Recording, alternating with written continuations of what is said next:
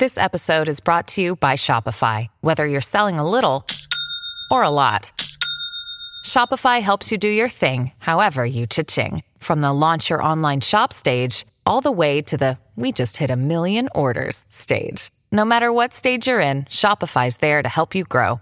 Sign up for a $1 per month trial period at shopify.com/special offer, all lowercase. That's shopify.com/special offer.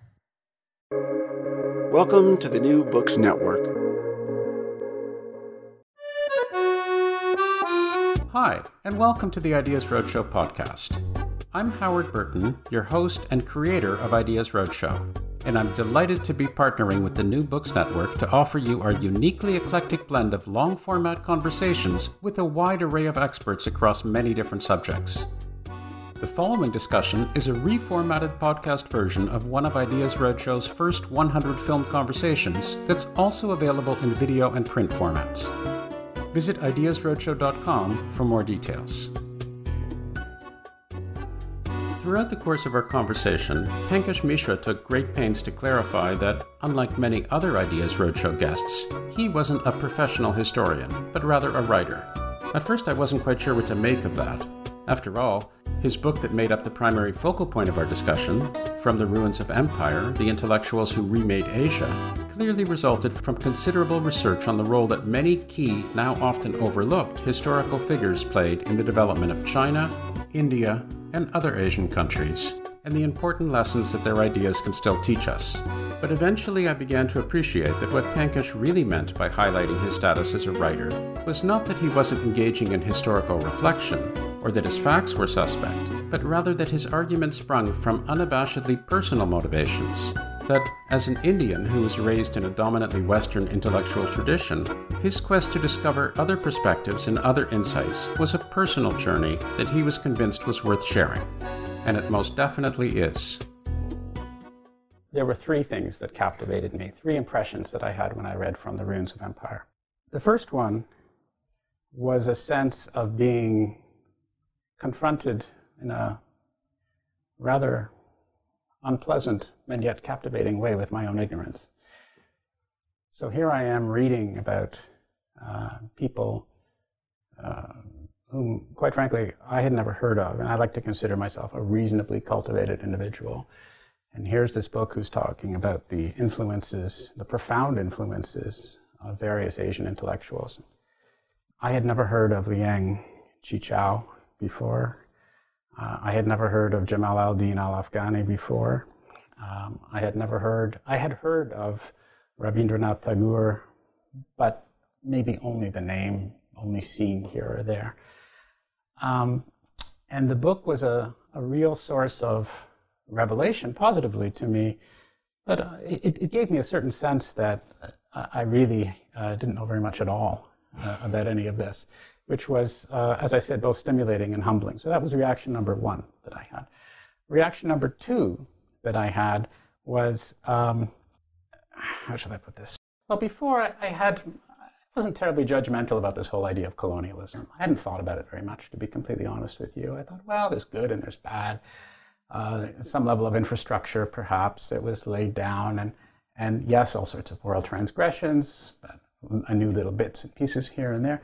I came away from your book with a sense that this is just an egregious moral wrong, that it was just a horrific sense of moral depravity, the inhumanity of man versus man, and there was no level of ambiguity whatsoever for me. I came away thinking this is a really crappy thing that human beings have done to one another, and very, very strong sense of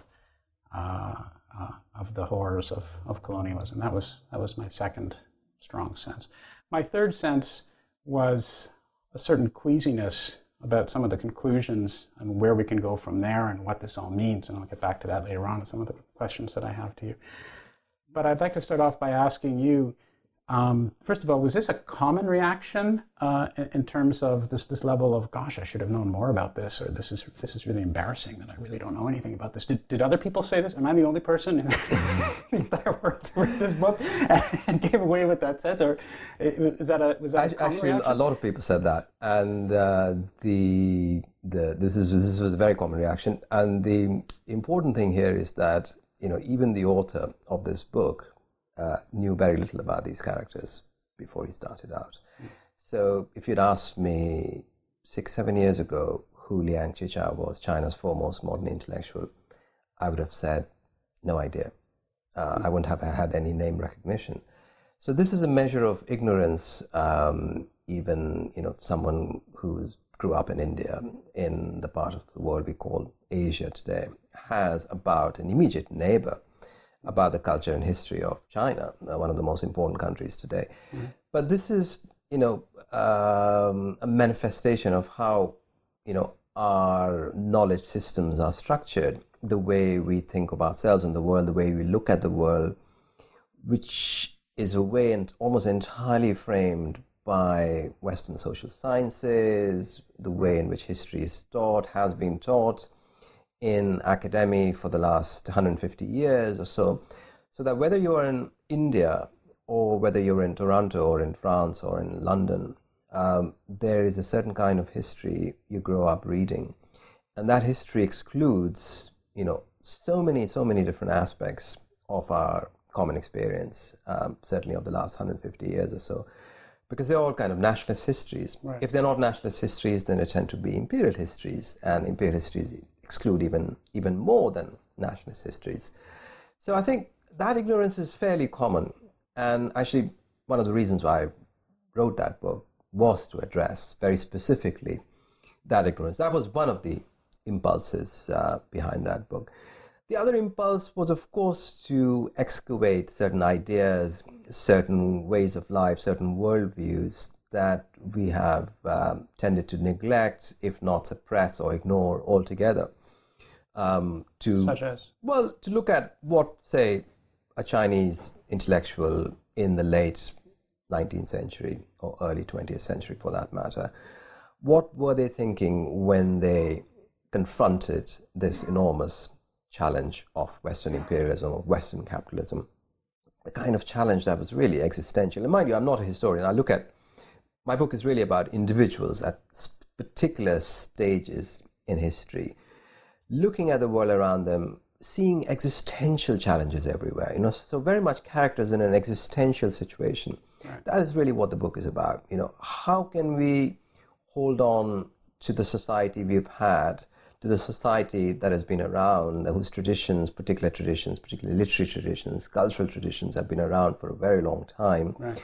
How can we hold on to those and also live with dignity in the wider world? So imperialism becomes a very important factor for all of these people, because what it is asking them to do, whether you're in India, which is physically occupied by British imperialism, or whether you're in China or in the Ottoman Empire, which is not physically occupied, but nevertheless feels this enormous pressure from the West, that you'll have to radically transform your societies, completely overhaul them in order to become strong enough to survive in the wider world.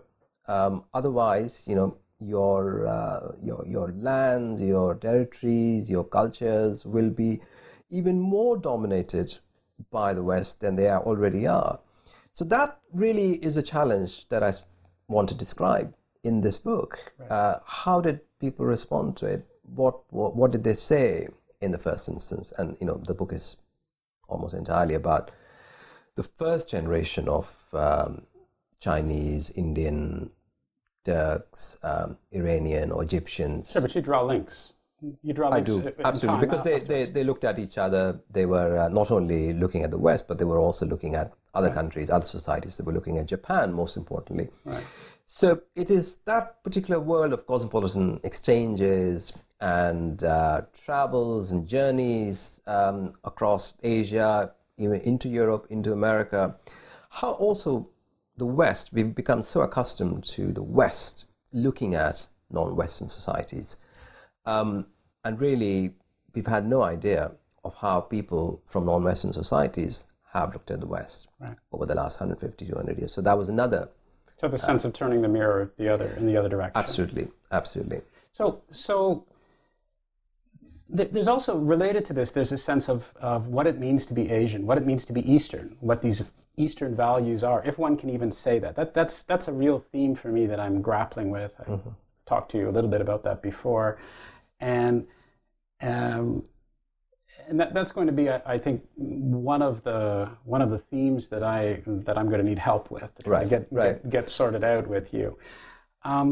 So you start at the beginning of From the Ruins of Empire. You talk about the fact that these major intellectuals, these major thinkers, are responding to the West, or thinking about responding to the West in three separate ways. There's this sense of saying we have to hide triumphantly, or rather revert back to our values and have our values be ascendant, and this is manifested in things like perhaps pan-Islamicism and so forth. This sense that it's our set of values which is going to be triumphant, and we shouldn't give in to Western thinking whatsoever. There's a certain sense among some other groups of people that, well, we should tweak some things here and there, we should adopt some things from the West, and we should keep our own sets of values. And then there's a third response, which is the sense of almost entire overhaul of the way we're about to do things that you see in people like Mao later on and so forth. It seems to me that, I guess what I'm struggling with is this notion of a pan-Asian response being just that, being a response. I'm looking at something being done in opposition to the West. So rather than looking at, well, there are these things known as Asian values, there are these things known as a certain set of characteristics that are in common amongst a wider group of people, that the entire response is almost always a defensive response. It's a response given in opposition to the West. Now, of course, historically, there were very good reasons for that, but in some ways, I'm wondering if that doesn't cloud what it means to actually have these Asian values. No, I think it's a very important question. One of the very important things here is to not essentialize.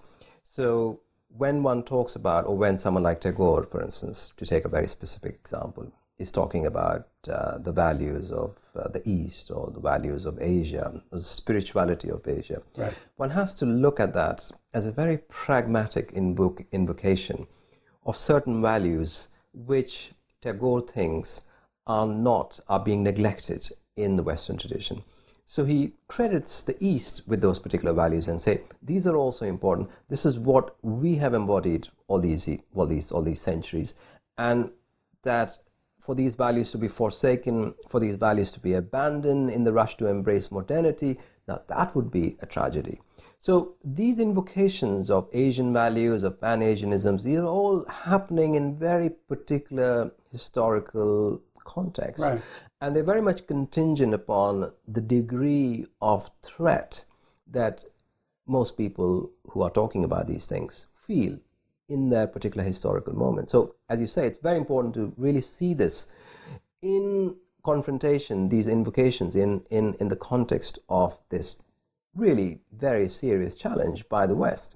And this is not just a political challenge. I keep insisting throughout the book, it's not a political challenge, it's not just a military challenge, it's not just an economic challenge, it's an existential challenge, it's a spiritual challenge, because the particular model of society, the particular idea of the individual that Western modernity is proposing, and mind you, these ideas are quite new within the West itself at that point. Exactly. These pose a very radical challenge to the way a lot of people in places like China have conceptualized themselves, have looked at their own place in the world.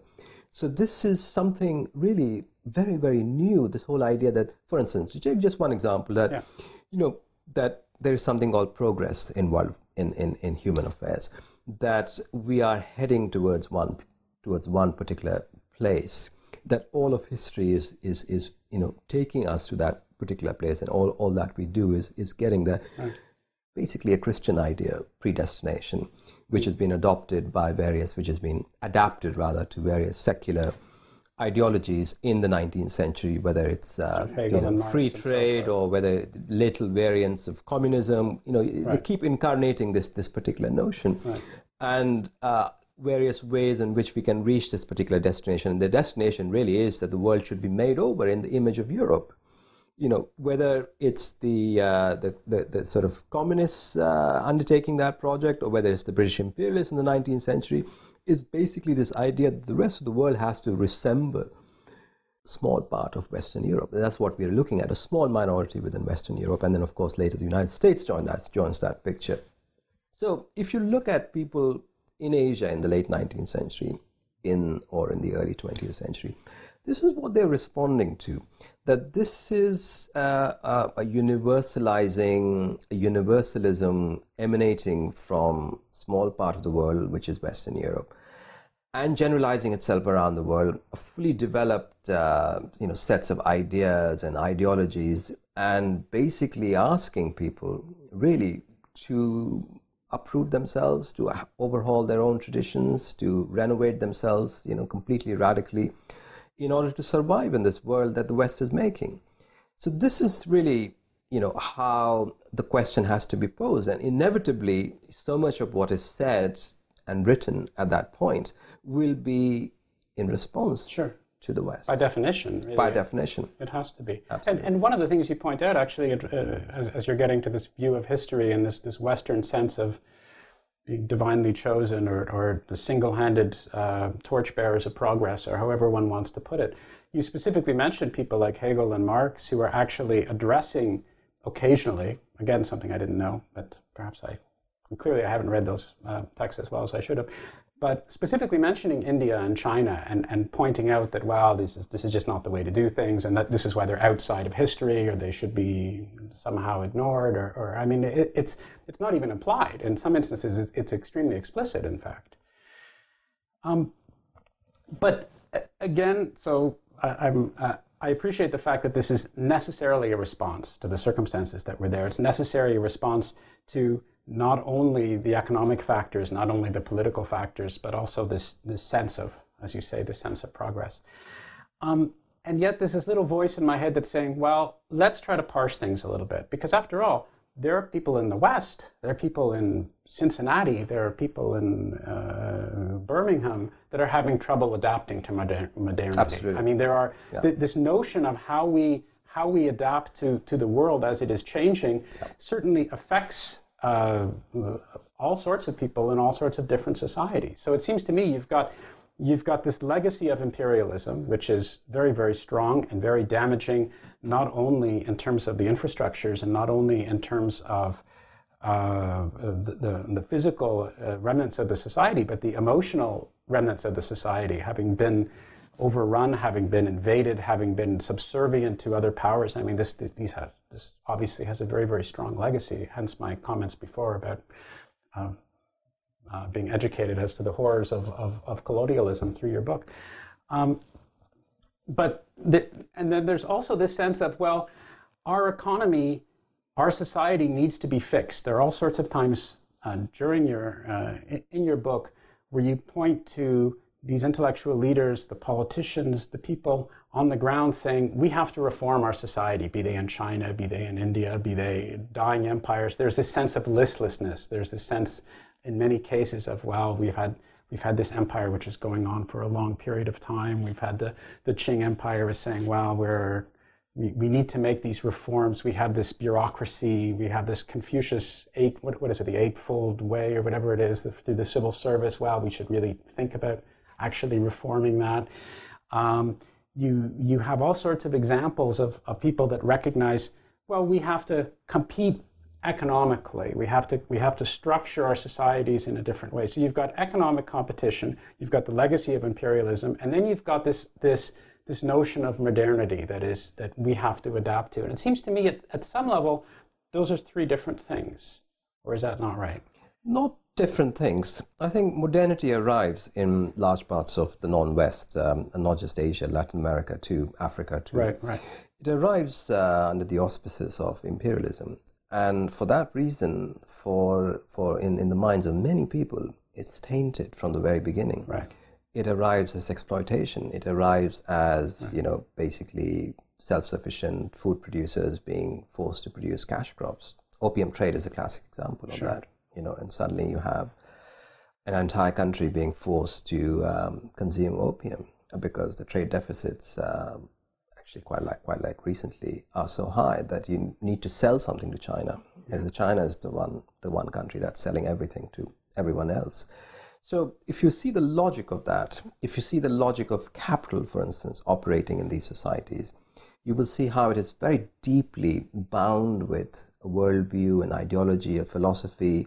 So modernity, which in a Western context or a European context, which we think of as a positive value, our leaders today, for instance, even last week, in fact, the British Prime Minister was talking about modernization. Now, everyone understands that to be a positive thing here in this context, but one has to take on board the experiences of people who did not quite see modernization in that way, even though there were very obvious benefits to be had from it. Obviously, the discoveries of modern medicine, for some at least, for science, greater agricultural production, better seeds, better crops, all of that. But there were also a lot of losses. And so I think, also all of it happening as a form of coercion, I think that also made it worse. Sure. So modernity is a very problematic thing for many, many people around the world. But as you pointed out quite rightly, it was also problematic for people here. In the West, it was deeply problematic for large populations in North America, in Latin America, the people who bore the brunt of it. You had,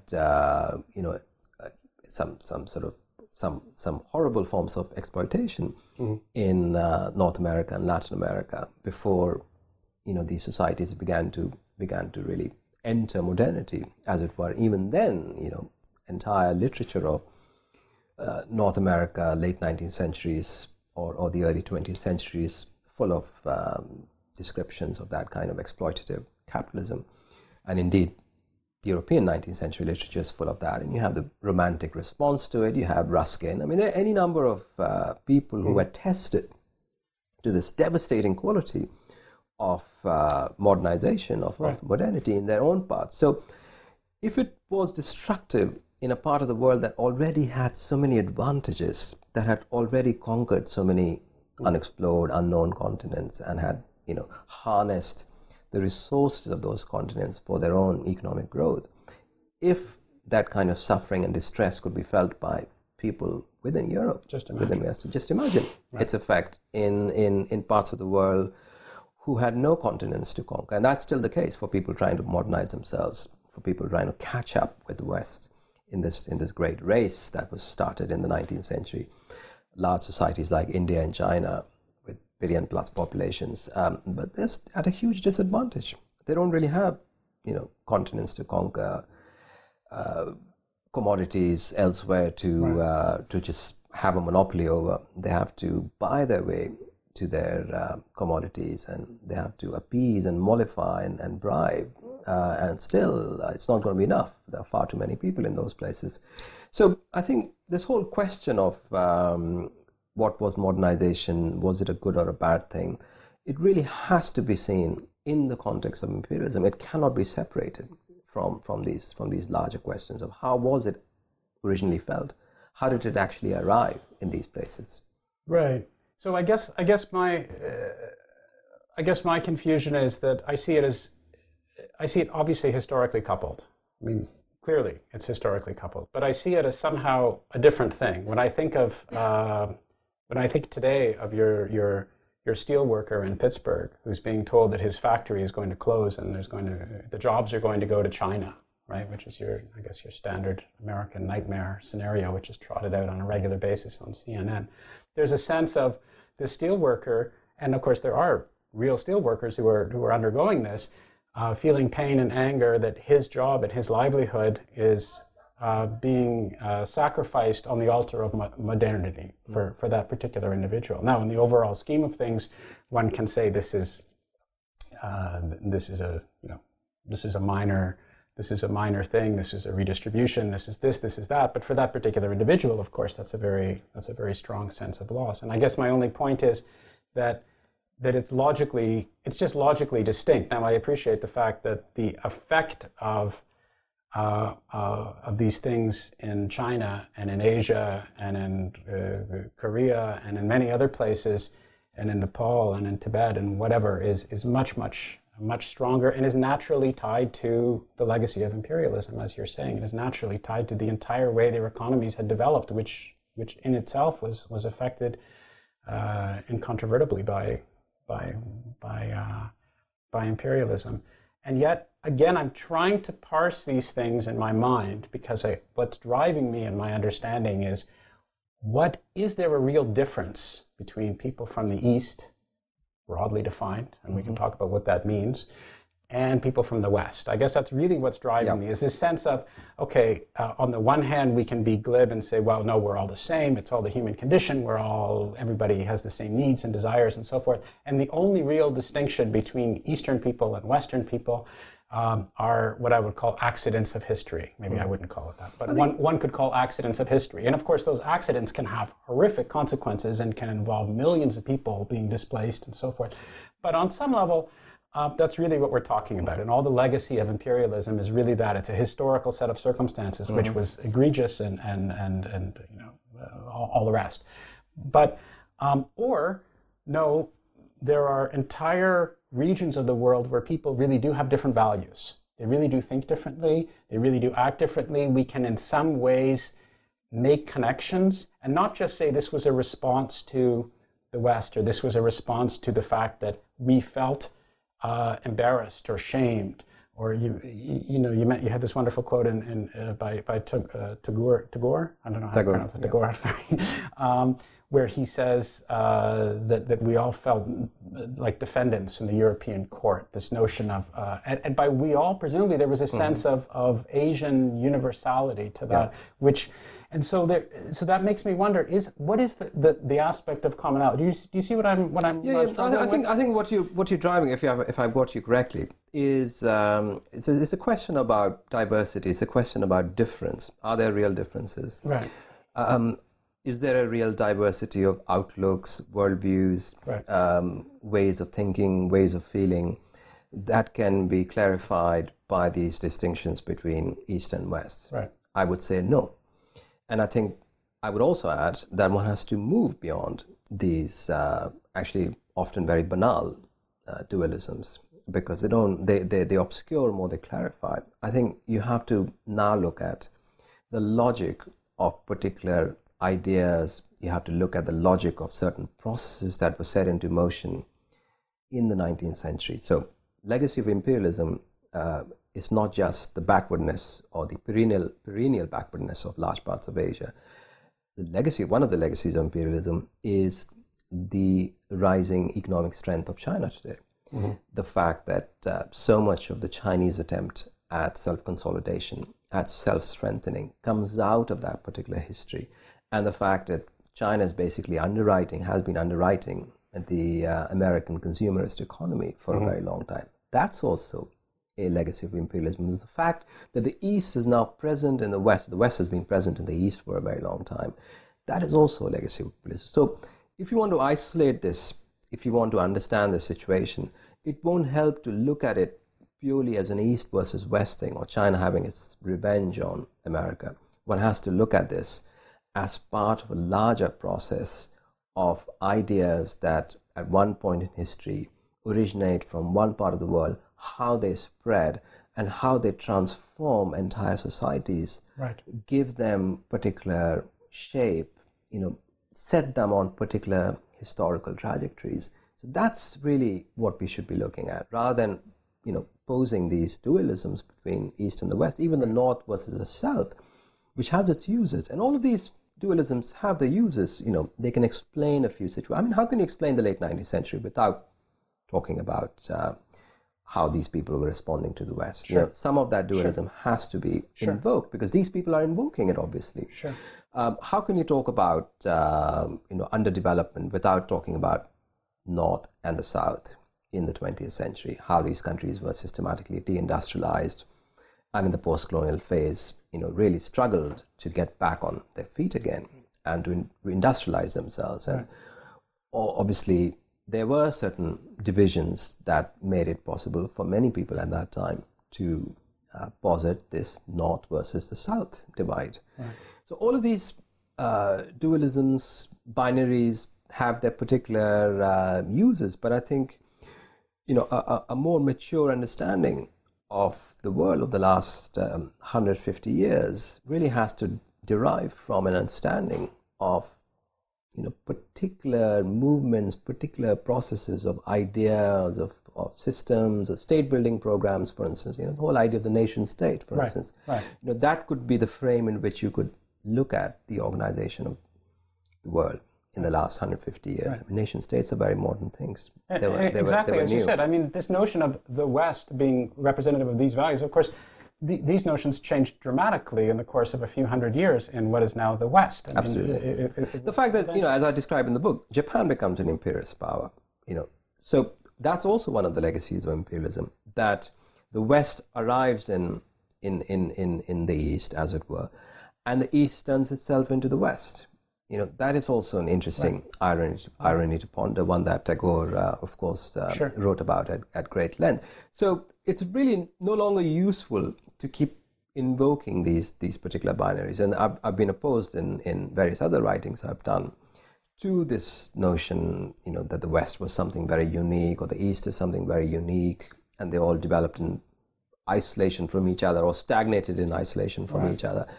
This is really a kind of triumphalist propaganda that people come up with on both sides to feel good about themselves, to give themselves some kind of emotional, moral satisfaction, moral gratification. But I don't think it's very useful when it comes to. Let me push you a little bit, because there is this notion of very broadly defined, and so I'm, for what it's worth, I'm in very strong agreement with what you're saying. But again, maybe there are some differences, and I want you to clarify a little bit. So there is this notion broadly defined of the West, at least the West today, and as it's been for the last couple hundred years, post Adam Smith or whatever it is, post John Locke, wherever you want to draw the line, and say there's this triumphant view or a supreme view of individual rights and liberties, the sense of the individual as the ultimate, as opposed to this notion of a more communitarian, the property-owning individual. Well, the property-owning individual, as opposed to this. And so when some time ago, I remember there would be people like Lee Kuan Yew in Singapore that would evoke this notion of, well, this is an Asian value, and we do things differently from an economic perspective. There is this sense of looking after our community. It's not just the rampaging rights of the individual. It's a much more communitarian view. Now, maybe there was some manipulation that was going on there. I'm sure there was. Maybe there was some sense of triumphalism that was going on there. I'm sure there was. But maybe there's also something to it at some level. Is there anything to it at all? Well, that instance of various Asian strongmen, authoritarian figures invoking Asian values, I mean, that's purely an instance of a certain set of ideas being deployed very instrumentally, very deviously, one might say, by various autocratic figures to justify their authoritarian rule. So one can safely dismiss those particular invocations of Asian values, because they were very clearly, people simply justifying, vindicating their authoritarian rule through reference to these supposedly ancient values, and saying Confucian ideas of harmony or community are much more important. That's, I think we should immediately sort of describe that as an exercise in cynicism. There's not much there in terms of intellectual substance. Okay. But if you're thinking of, are these societies, or let's take a specific society like Japan, for instance, is there a different sense of the self there? Is there a particular idea of individuality? I think it's an interesting discovery when you start reading, say, Japanese novelists who are very distinctive. Mm-hmm. Some of them I name in my book, others I don't. But it's very clear that they have a very different idea of what constitutes individuality, or what constitutes the human self. That they have a notion which is more duty bound, which is more bound to the community at large. Mm-hmm. There are certain rituals, there are certain responsibilities, there are certain duties that really define the individual, rather than the desires or motivations generated by the individual while remaining autonomous, while remaining independent of that particular society.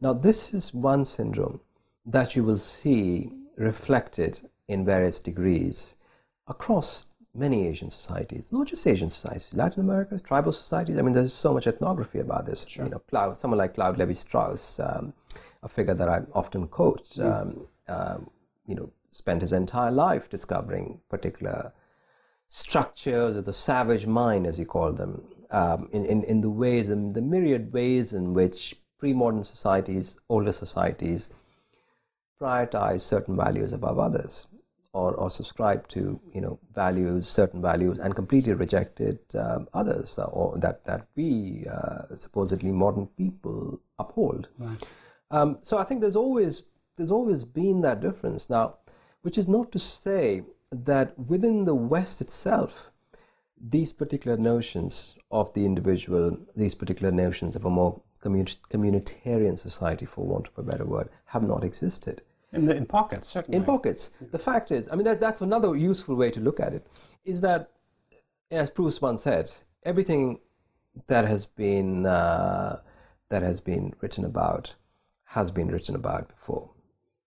Everything that has been taught before. But since nobody listens, it's important to write those things all over again, think all those things over again.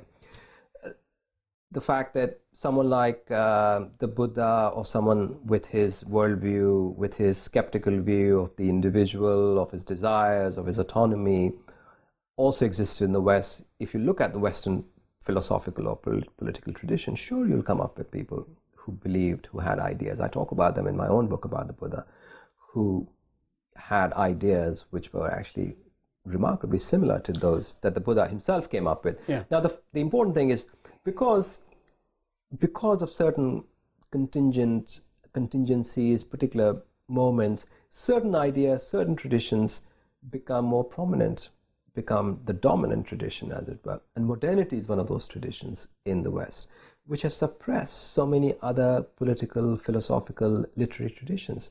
So the fact is that those traditions, if you bring them in dialogue with some of these Asian traditions or some of these Asian figures, you would find, you know, a remarkable degree of similarity there. And let's not forget, someone like Gandhi, someone like Tagore, they were educated, their sensibilities were informed by Western writers and intellectuals and thinkers. So in many ways, they are also conducting a dialogue with the West. It's not just this modern West or this imperialist West, but this is the other West that is not dominant within the West itself, within the Western mainstream, but nevertheless exists. And this is what they're interested in talking to and having a dialogue with, in learning from. It's interesting you mentioned, just picking up on your notion of a dialogue, and also your book on the Buddha. So I read this book, and again I go in, so it's an embarrassing conversation, because I start off almost every comment with, I was under this preconceived notion, and then I learned that I was completely wrong, or what little I knew was actually completely wrong. And so it was with the Buddha. So I picked up this book because I first read From the Ruins of Empire and said, oh, this guy Mirshra has something to say about Buddhism. An end to suffering. Well, that's all very well and good. I'd like to end suffering, so why don't I pick up this book? And my notion of Buddhism was, you could not get more Eastern than that. Again, this sense of alienate. The little that I knew of Buddhism was, I would associate with these drugged out guys in California in an ashram somewhere that just wanted to drop out of life, and it was all very mystical, and there were elements of reincarnation, and it was all just wacky stuff that went completely opposed to anything that a rational, reasonable, pragmatic, serious individual would ever want to consider in his or her life from a Western perspective. That was my, not doing myself, perhaps painting myself the best possible picture, but that was, I guess, briefly put my perspective.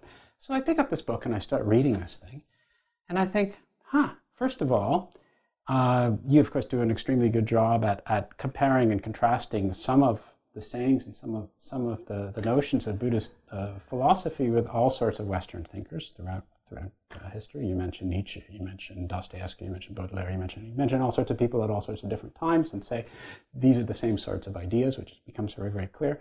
But okay, you could say, wow, this Mirshra is a clever guy. He can compare and contrast various things. But the thing which really overwhelmed me was the sense of real pragmatism of this guy. He wasn't. If I didn't know any better, I would say here's somebody who's a psychologist, who's interested in aspects of the human condition that we all share, namely this notion of suffering. How do we rid ourselves of suffering? How can we go about and live a reasonable life? How can we somehow become triumphant over our desires and over our questing and over our somewhat meaningless questing that every human being on the planet, I think, has had some association with, certainly if we have some modicum of socioeconomic power. There's none of this business of weird mystical, metaphysical, heaven and hell, as eschatological constructs, all the stuff that we would associate with Christianity and Judaism and other things, maybe Islam and so forth, but all this other metaphysical stuff, there's none of it. There's even a passage somewhere, I think, so you'll have to correct me, but there's a passage where somebody asks him something about some metaphysical question and he remains silent. And then they say afterwards, well, why did you remain silent? And it's like, well, I didn't want to say one or the other. I have nothing to say about this, so I'm saying nothing at all. I mean, there's this real sense of pragmatism about how one lives one's life.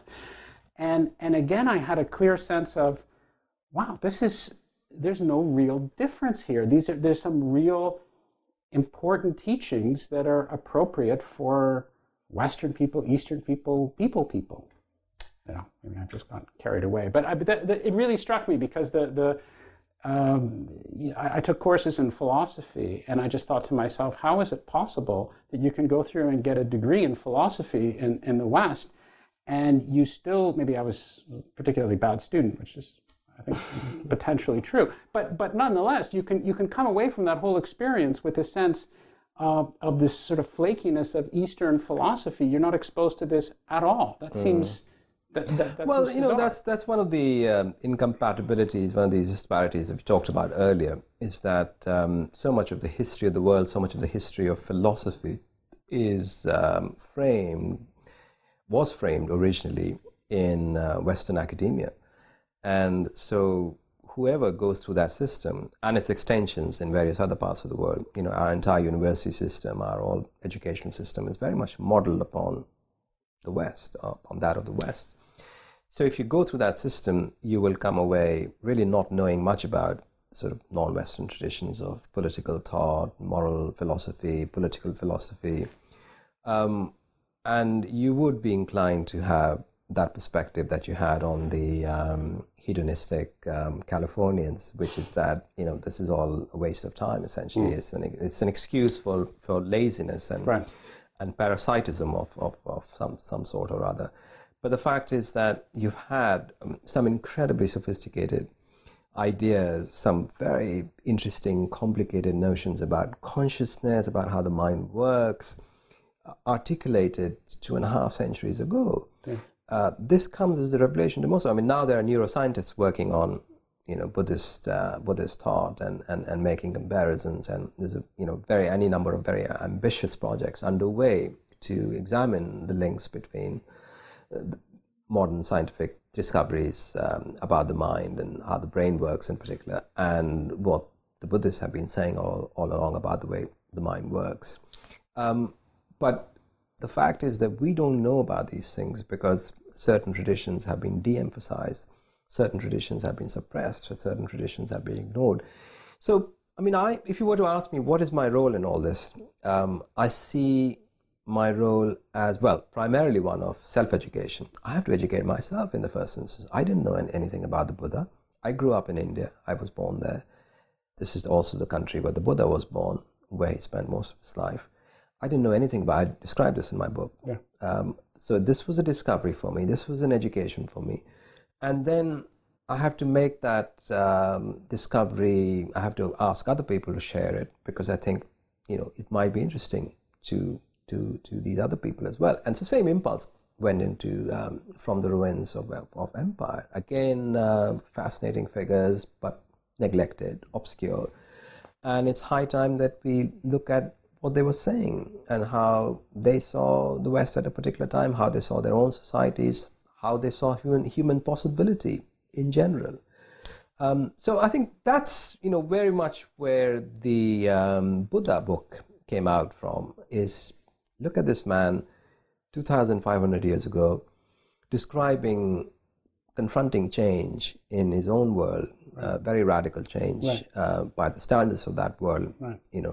Close-knit, community-minded societies becoming urbanized, lots of people moving to larger cities, larger urban settlements that were coming into place all across North India at that time, and new ideas of how the human self was to be described are coming into being. It's a time of intense religious, metaphysical speculation, and the Buddha emerges in this context of also wars, a lot of violence he sees in the society.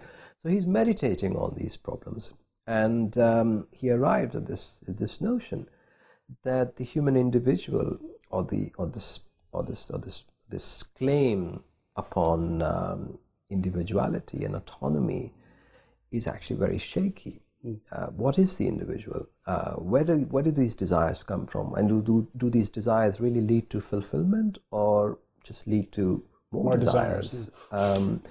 So he starts with these kind of basic questions, but also there is a sense that the human being, and this is a sense that the Buddha shares with a lot of other religions and philosophies, that the human being is not by himself an admirable figure. He's someone to be extremely wary of. That these older ideas, for instance, of Western humanism, or Renaissance humanism, of Enlightenment humanism, if the Buddha were in dialogue with them, he would consider the ideas to be very dangerous. He would say that this exaltation of the human as a source of wisdom, as a source of reason, someone who can think rationally, who's capable of a great deal of tolerance by thinking rationally, there's something very bogus about these ideas. And so much of the history of the last 200 years has borne that out. Yeah. What about you personally? I mean, you mentioned this, of course, your motivations to write, but let's dig a little bit deeper than that. So you went to university at Allahabad. Yeah. Sorry, I don't know how to pronounce that. Which, as you wrote, was, and as you just said, I think was known as the Oxford of the East, at least for some time. You mentioned how you were unfamiliar with many aspects of Asian intellectuals, of Buddhism, and so forth. Is there an emotional? Do you find any sense of an emotional drain between internally? This sounds all very pat and cliche, but perhaps you can try to abstract away the patness and the triteness of what I'm saying as you respond. Do you feel torn between what it means to be Asian and what it means to be Western? You have a very strong roots in the West, not only because you happen to live here, but as you've written about extensively, your primary intellectual influences, or at least many of your primary intellectual influences, were clearly very, very Western. You're very well versed, steeped in the Western tradition, and yet at the same time, you have very strong senses of what it means to be Asian. I mean, I'm not exceptional in that regard. Sort of any number of Indians, Egyptian, Chinese would be extremely well versed in the Western tradition, because that's what we are taught at school. That's what we are told to really absorb if we want to get on in the modern world. So this is something you sort of grow up with if you belong to the right class. Even if you're from the lower middle class, in fact, you have to do that simply in order to get ahead. So it's not something that you choose to learn. Like, for instance, if you were in the West and you'll have to make a conscious choice. Let's learn something about India. Let's learn something about. It's not really necessary. It's not necessary to your well-being, to your chances of material success in the world. It is in India, and that's really a crucial difference here. So you grow up with the West as this thing you have to master, you have to learn about. Speaking the language, very important if you want to be, part of this world of material success. Even if you want to simply survive, I'm not just talking about wanting to become a millionaire. Even if you want to get a poorly paid job somewhere, you have to learn the English language. So the West for us is not a choice, really. It's a compulsion, learning about the West or mastering some of its historical, philosophical, or literary traditions. The other part is actually the more difficult part, because in many instances we experience an uprooting of sorts. Even though we physically live in Asia, live in different parts of Asia, we are actually quite disconnected from those traditions and instances, my not being aware of the history or the philosophy of Buddhism until very late in my life. Now, why was this? I had spent so much of my life actually physically very close to those areas where the Buddha was born and where he preached, where he moved, and yet I knew nothing about it. So much of my sort of education in the last 10-15 years, which has been a kind of self-education, has really been in these philosophical and literary traditions of Asia. So it's not that I feel torn. Because that question assumes that the tradition of Asia or the traditions of India, for that matter, are something that I'm steeped in. I'm actually not. I know a lot more about the West at this point, about Western literature, about Western philosophy, than I do about large parts of the Asian tradition. So I think, the challenge, the stimulating thing is that there is so much to learn. There's so much to discover. And we've only really started discovering the histories and the philosophies and the literatures of a large part of the world. It's incredible how really West-centric we have been. And by West-centric, I don't blame that. I don't accuse only people in the West of being West-centric, but we in Asia have been deeply West-centric. And, very slowly we are beginning to emerge from this fixation, from this obsession, and beginning to learn to look at ourselves, at our own societies, at our own traditions. And often, those traditions have to be mediated often through Western philosophies or Western ideas.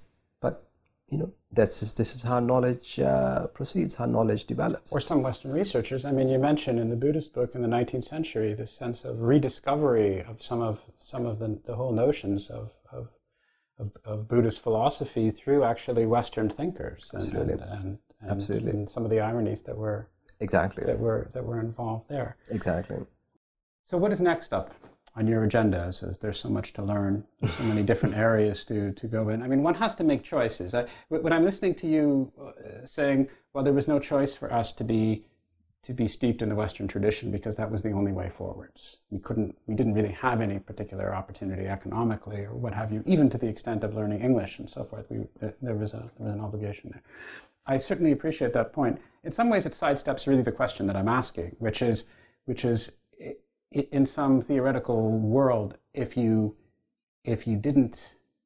weren't obliged to do that, would you have opted to do that? Would you have still opted if you could imagine living in some world where you were somehow removed from economic constraints and you are living in some ethereal land and you have a choice of whether or not you're going to you're going to read your Nietzsche, you're going to read your Proust, you're going to read all the rest of this, or you're going to go off and you're going to just read something in Swahili, or you're going to read something in Sanskrit, or you're going to read something else.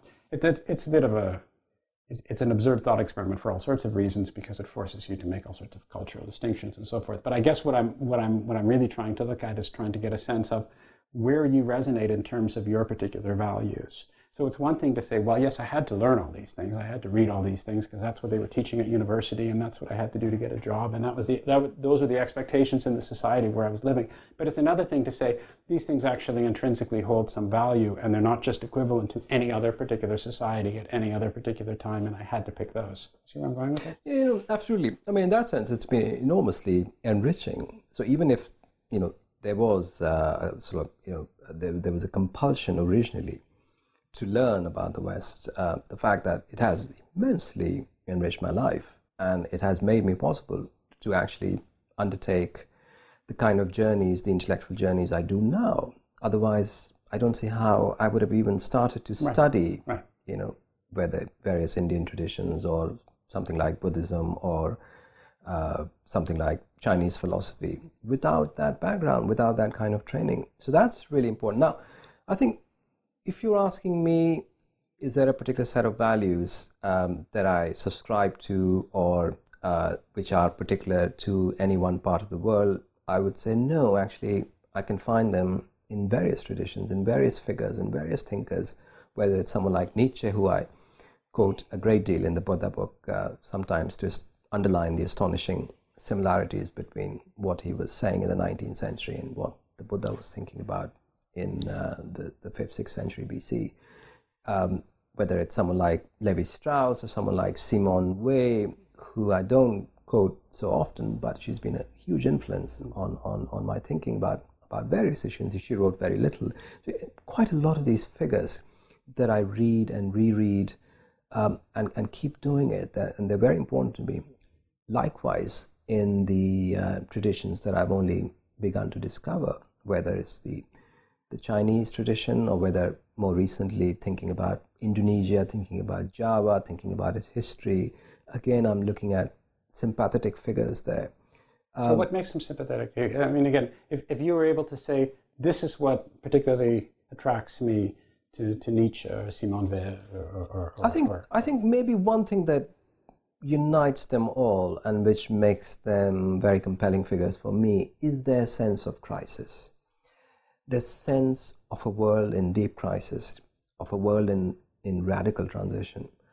And this is what they're attesting to. This is what they are really talking about. So I'm not attracted to people who are writing at a time of great prosperity and well-being. I'm not so keen on, for instance, the Renaissance philosophers, who are talking about statecraft and various sort of aesthetic theories are being formulated at that time. Not so keen on the Enlightenment philosophers. They don't really speak to me. There are certain Western philosophers who do speak to me because they are talking about a time, a world that resembles my own. If you grow up in a place like Allahabad, you mentioned that previously, what you're looking at, you're really surrounded by crisis, by breakdown, continuous breakdown. And that's really been the experience for me of living in India, of growing up in India, being surrounded by crisis and a kind of modernity which is unachievable, which is unattainable, and a sense of having arrived late in history. This is something that haunts us all, haunts many, many of us. So missing the boat somehow. Missing the boat, and then being forced to adopt certain ways, certain methods, and even if you succeed in your own life, finding that other people around you are failing. And really what you see around you is an evidence of a massive, overwhelming failure all around you if you grow up in those parts. Even if you grow up in a relatively large city like Delhi or Mumbai, that sense of crisis never really leaves you. And I think that is one difference I feel increasingly between people who grow up in places like Turkey or Egypt or India and people who have grown up in the West at a time of prosperity, at a time of great power for the West, where their assumptions are informed by their sense of national power, their sense of national strength, and the fact that their model of modernity is being imitated. Now, in what way and what are the consequences of that around the world, nobody knows. But nevertheless, a lot of people want to imitate that. They want to be, if not physically in America, they want to be Americans, or they want to consume like Americans out there. That creates a certain kind of, worldview, certain set of assumptions, which inform a certain outlook and a worldview, which has its own integrity. Now, if you were born in India, if you were born in Turkey, in the last century or so, you would have a very different sense of these processes. You would really have a very strong sense of crisis if you lived in countries with a history of civil wars or coups or people fighting each other for state power or growing nationalisms or tribalisms, growing malign and sort of engaging in destructive wars. You really have a very different sense of the world altogether. And that's, in that context, the people you will respond to, the people you will find sympathetic, are the people who also had that similar sense. And who can understand to some extent what you're going through. Absolutely. What do you think, how do you react, how do you feel when you hear the words economic crisis being thrown around? I mean, if you listen to the media now, we're in a state of crisis here in London, where we've been in a state of crisis for 5 years. What's your sense of that? Do you have an urge to stand up and shout from the rooftops, you people have no idea what a crisis is really all about? Or do you think somehow differently? I think, crises are good ways to re-examine many of our assumptions, many of our belief systems that we've unconsciously, unthinkingly embraced. And I think this crisis, which is now a prolonged crisis, if you date it back to its beginnings back to 2008, right. It's been now going on for 5 years. No end in sight. No end in sight. If this provokes new thinking, new ideas or reflections on, what does the history of Europe or the world have to teach us in the last 150 years or so? Are there ideas suppressed, embedded in these different genealogies of Europe or of America that we need to excavate, that we need to bring up to light again? We need to think about, basic questions like, what is the good life? And those questions are being asked. What is the nature of the good life? So that was my next question. Do you actually see this happening? Do you see a sense of people digging down and asking profound questions that have long been suppressed? I see them more than I did when, say, 7-8 years ago, when I toured the United States with my Buddha book and met bemused audiences everywhere. That was a time the stock market was booming, things were going well. Maybe the Iraq war was a bit of a disaster, but anyway, the economy was still doing great. There was certainly no sense of crisis. Now I find a very different kind of response altogether when I meet large audiences, or when I go out of my room and meet people. There's a different kind of questioning, and it's reflected in any number of intellectual trends, or whether it's the return of Marxism or the invocation of Marx again as a very effective critic of capitalism, or whether it's people saying, let's look at Bhutan, they've figured out a way to measure happiness. Maybe and be happy, moreover. And be happy. Whether we need to, look at other ways of measuring the health of our societies. It's not enough to just look at GDP growth or look at infant mortality rates or, various other things. Maybe there are other measures, there are other indicators.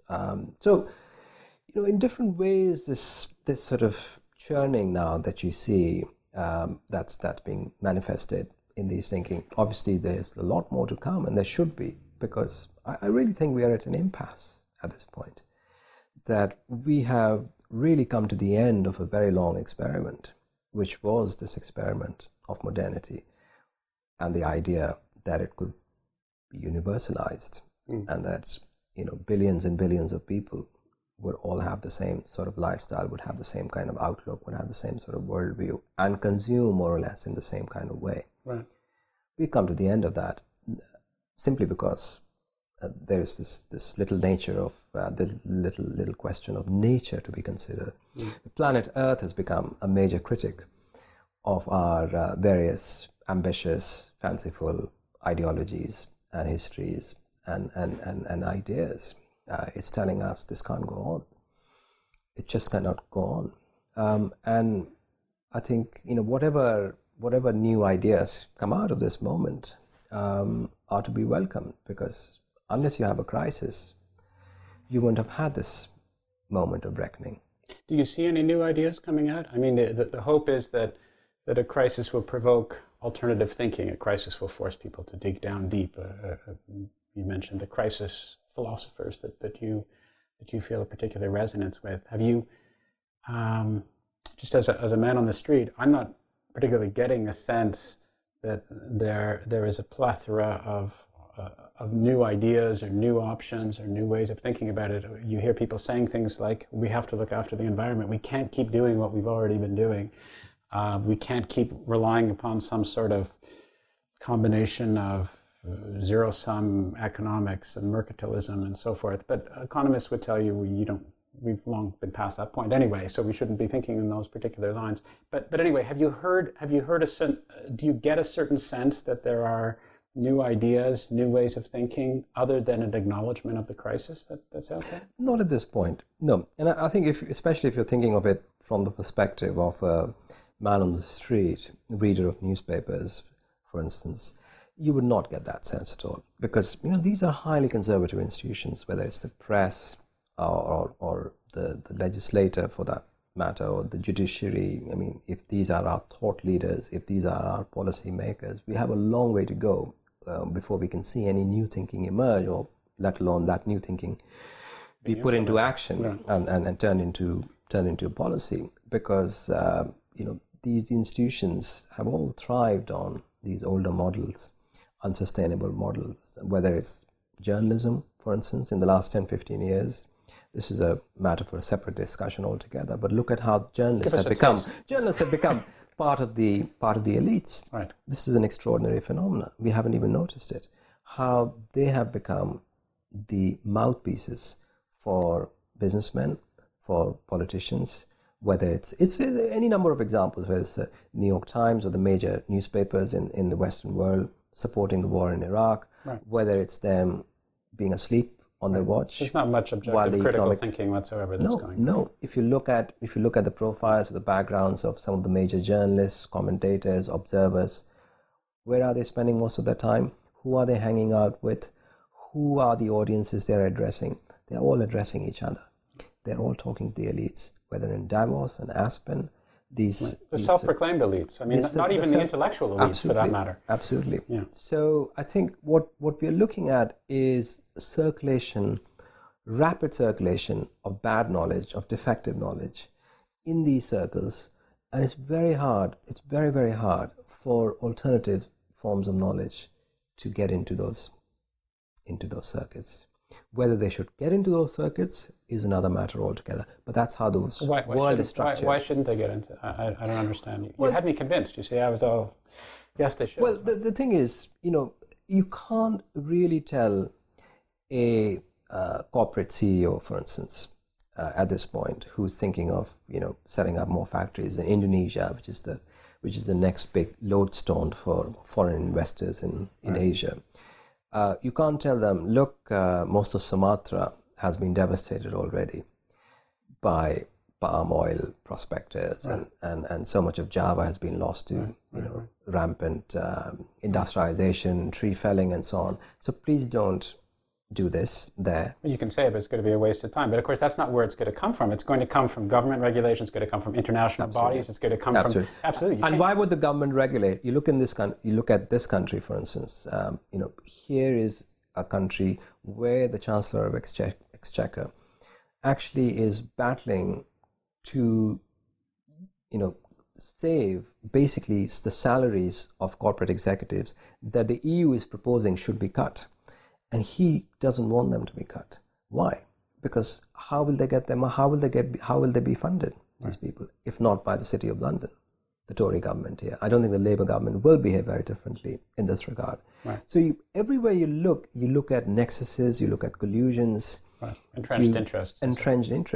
Right. So how will the government enforce, let alone actually these or bring these regulations into place in the first place? Well, this gets to your point of the role of, at least in my mind, so I'm on a hobby horse here, but this gets to your point of the role of the media. I mean, the real role of the Fifth Estate is to come in and say, is to give a global picture and say, look, we're not looking after these things. We're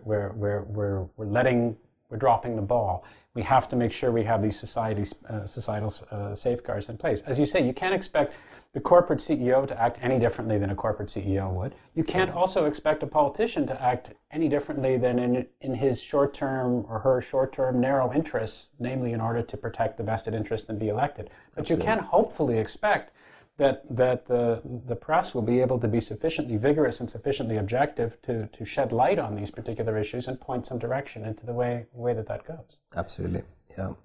I've gotten off the track, but I'm having a lot of fun talking to you about all of this. Let me wrap it up with my queasiness aspect, and I think you've actually eliminated some of my queasiness. But I mentioned at the beginning one of my reactions to From the Ruins of Empire was a certain sense of queasiness, and the queasiness came out of this sense of, gosh, horrible things had happened, far more horrible than I had really appreciated.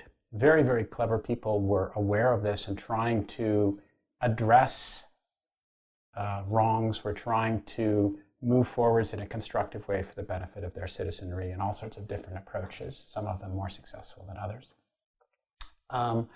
And this is all part of this legacy, this deep legacy of some of the very short-sighted and often morally egregious activities that had been perpetuated by a small number of countries in a particular part of the world. And this was the causal result of all of that.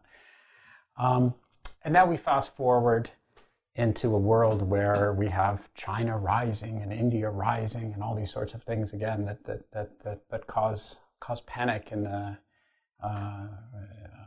West, certainly in America and some other places. This sense of these people are going to come and take our jobs, and there's almost this, put in the context of your book, you talk about a certain sense of, you mentioned the word Pyrrhic victory, right? There's this sense of, well, after all of this time, Asia has finally risen to the extent, at least economically, they're being taken seriously. They're being taken so seriously that they're being feared, and yet this may wind up being extremely detrimental to all of us as the planet is being threatened, and we have to look for meaningful solutions for the entire planet. And so just the fact that China is now rising economically and exploiting more and more and more resources, we're in an unsustainable position. So my queasiness is linked to this notion of horrible things happened. Now rights are being wrongs are rather being somehow redressed. And one could say that it's payback time to some extent. But so what? What am I going to do about it? What is the world going to do about it? How can we move forwards in a constructive way? We may know that I now have a deeper understanding from reading your book of what has transpired in the past. I have a deeper understanding of the thinkers who were trying to constructively move forwards, some of them more successfully than others. But now what do I do? And how can I, with this knowledge, somehow constructively use it to make the world a better place? Again, that's a bit trite, and I realize that that's not your responsibility, but I'm talking to you, and you've obviously thought about these issues. So where do we go from here? Well, I'm not a prophet. Right. I think as a writer, I feel my responsibility is to point people to particular aspects of our past which have not been written about, which have been ignored, which have been neglected, and to encourage them to explore those aspects much, much deeper than anything I've written or anything anyone can write at this point, because various reasons. But I think the important thing is that all our histories, whether you're in the West or in the East, are full of instances of journeys not taken, roads not taken, alternative modernities never really explored, whether, how can we arrive at a political unit without embracing the nation state, all of us? Can there be an alternative to the nation state which doesn't cause as much suffering, say, for ethnic minorities or religious minorities? Now, that's a question Europe also has to ask of itself. Sure. More often than it's doing. More often than it is doing these days. So all of these questions, the answers to them, at least some of those answers have to come from an exploration of our different histories, whether it's the history of Asia before the nation state, the history of multi-ethnic empires, multi-religious empires, the Ottoman or the Qing. These are not all rosy histories to learn from. One doesn't really learn from history in that kind of banal way. Sure. But there are instances, there are interesting moments where you could say, this was a better model of coexistence than what we have come up with.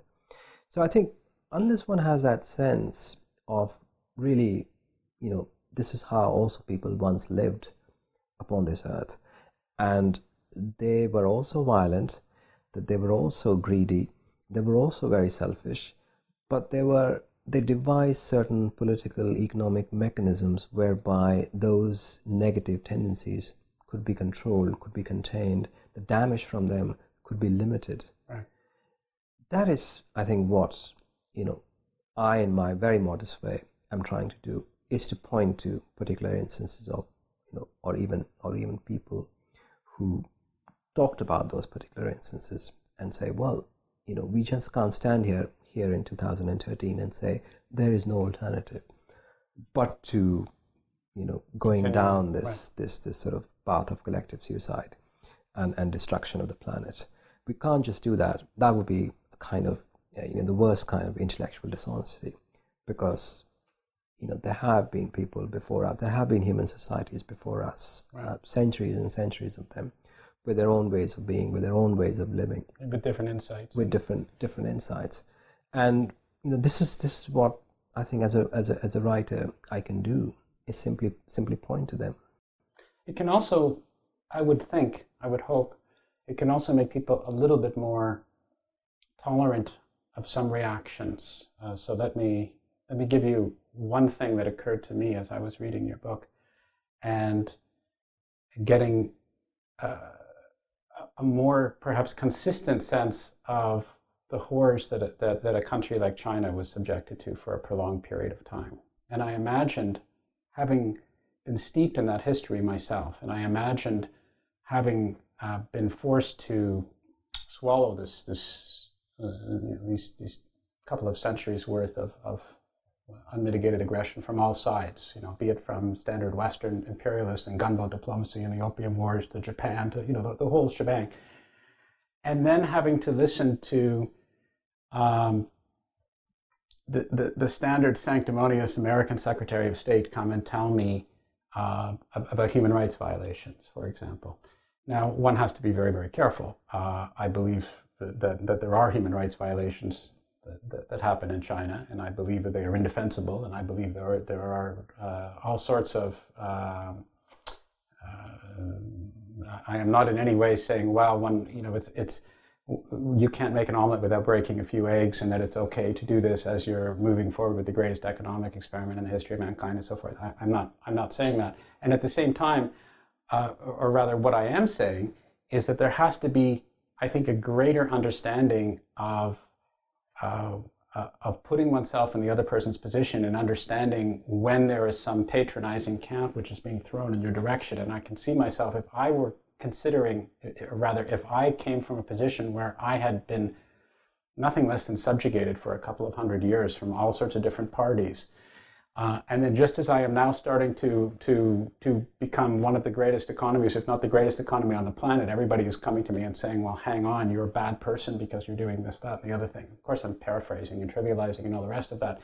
I think there would be a certain bitter taste in my mouth and a certain degree of skepticism that I would meet those comments with. And again, without being an apologist at all for any of those things, I think that's part and parcel of understanding what people on the other side of the fence, as it were, might be feeling. And I think books such as yours go a great distance to try to give people at least a broader perspective and a broader understanding. And I think that's valuable as well. Well, I'm glad you say that, because we commonly credit literature with the virtues of empathy and understanding, of putting the ability to put the reader in the place of a particular character, sometimes a negative, a character with largely negative aspects. And yet there's a certain kind of understanding fostered, if the novelist is a very skillful one, of understanding why that person is so horrible or destructive or violent.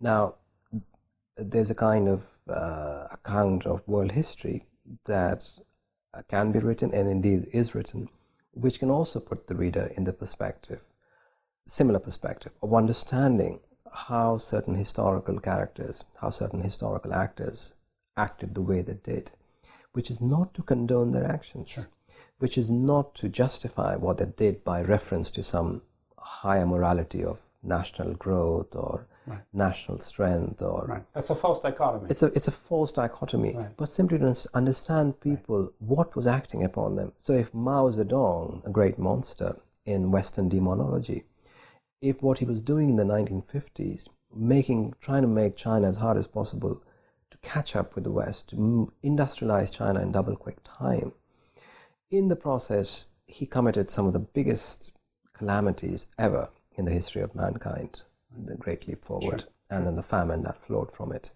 Now, that was a great crime, but if you want to enlarge our understanding of how these crimes are committed and what is the logic behind them, what was weighing upon this man's mind, and indeed the minds of the people who were acting with him. He was not alone. He was not just a sole autocrat. Then we have to understand what went before him. What were the particular pressures on this person? at that time. And how did they produce such a ghastly result? Great leap forward. Why did China become such a sort of insular country, such an insular and aggressive country all through the 50s and 60s and 70s? And why then did it open up? And why does it still remain a prickly nationalistic country? Exactly. So I think even for this kind of a very banal understanding of international relations, books of this kind, histories of these kinds are important. They give you a context. They give you a context without, again, divvying up the world in these camps of the East versus the West. Or good and evil or any of that stuff. But just looking at how these processes work. And you can see the same process at work in Iran, the Shah of Iran modernizing brutally, then having a reaction against him in the form of the Islamic Revolution. You can see that in Turkey, you can see that in any number of countries across Asia. Same process at work. The imperatives of national self-strengthening, of national consolidation, meaning that an autocrat emerges, he basically suppresses all opposition, and the opposition has a coup, and then the whole cycle. There's this Kaczynski quote. Kapuscinski, which is a brilliant quote from him about this whole sort of logic of post-colonial nation states. How did they commit so many blunders? And I think this is at one level what books like these, that kind of understanding can advance, is you simply learn what were the particular specific pressures upon individuals taking decisions, momentous decisions. What were their specific motivations at that particular time? Rather than sitting back and judging, they're not like us. We have arrived at this summit of prosperity, of affluence, of this glittering civilization dedicated to liberalism and human rights. And of understanding.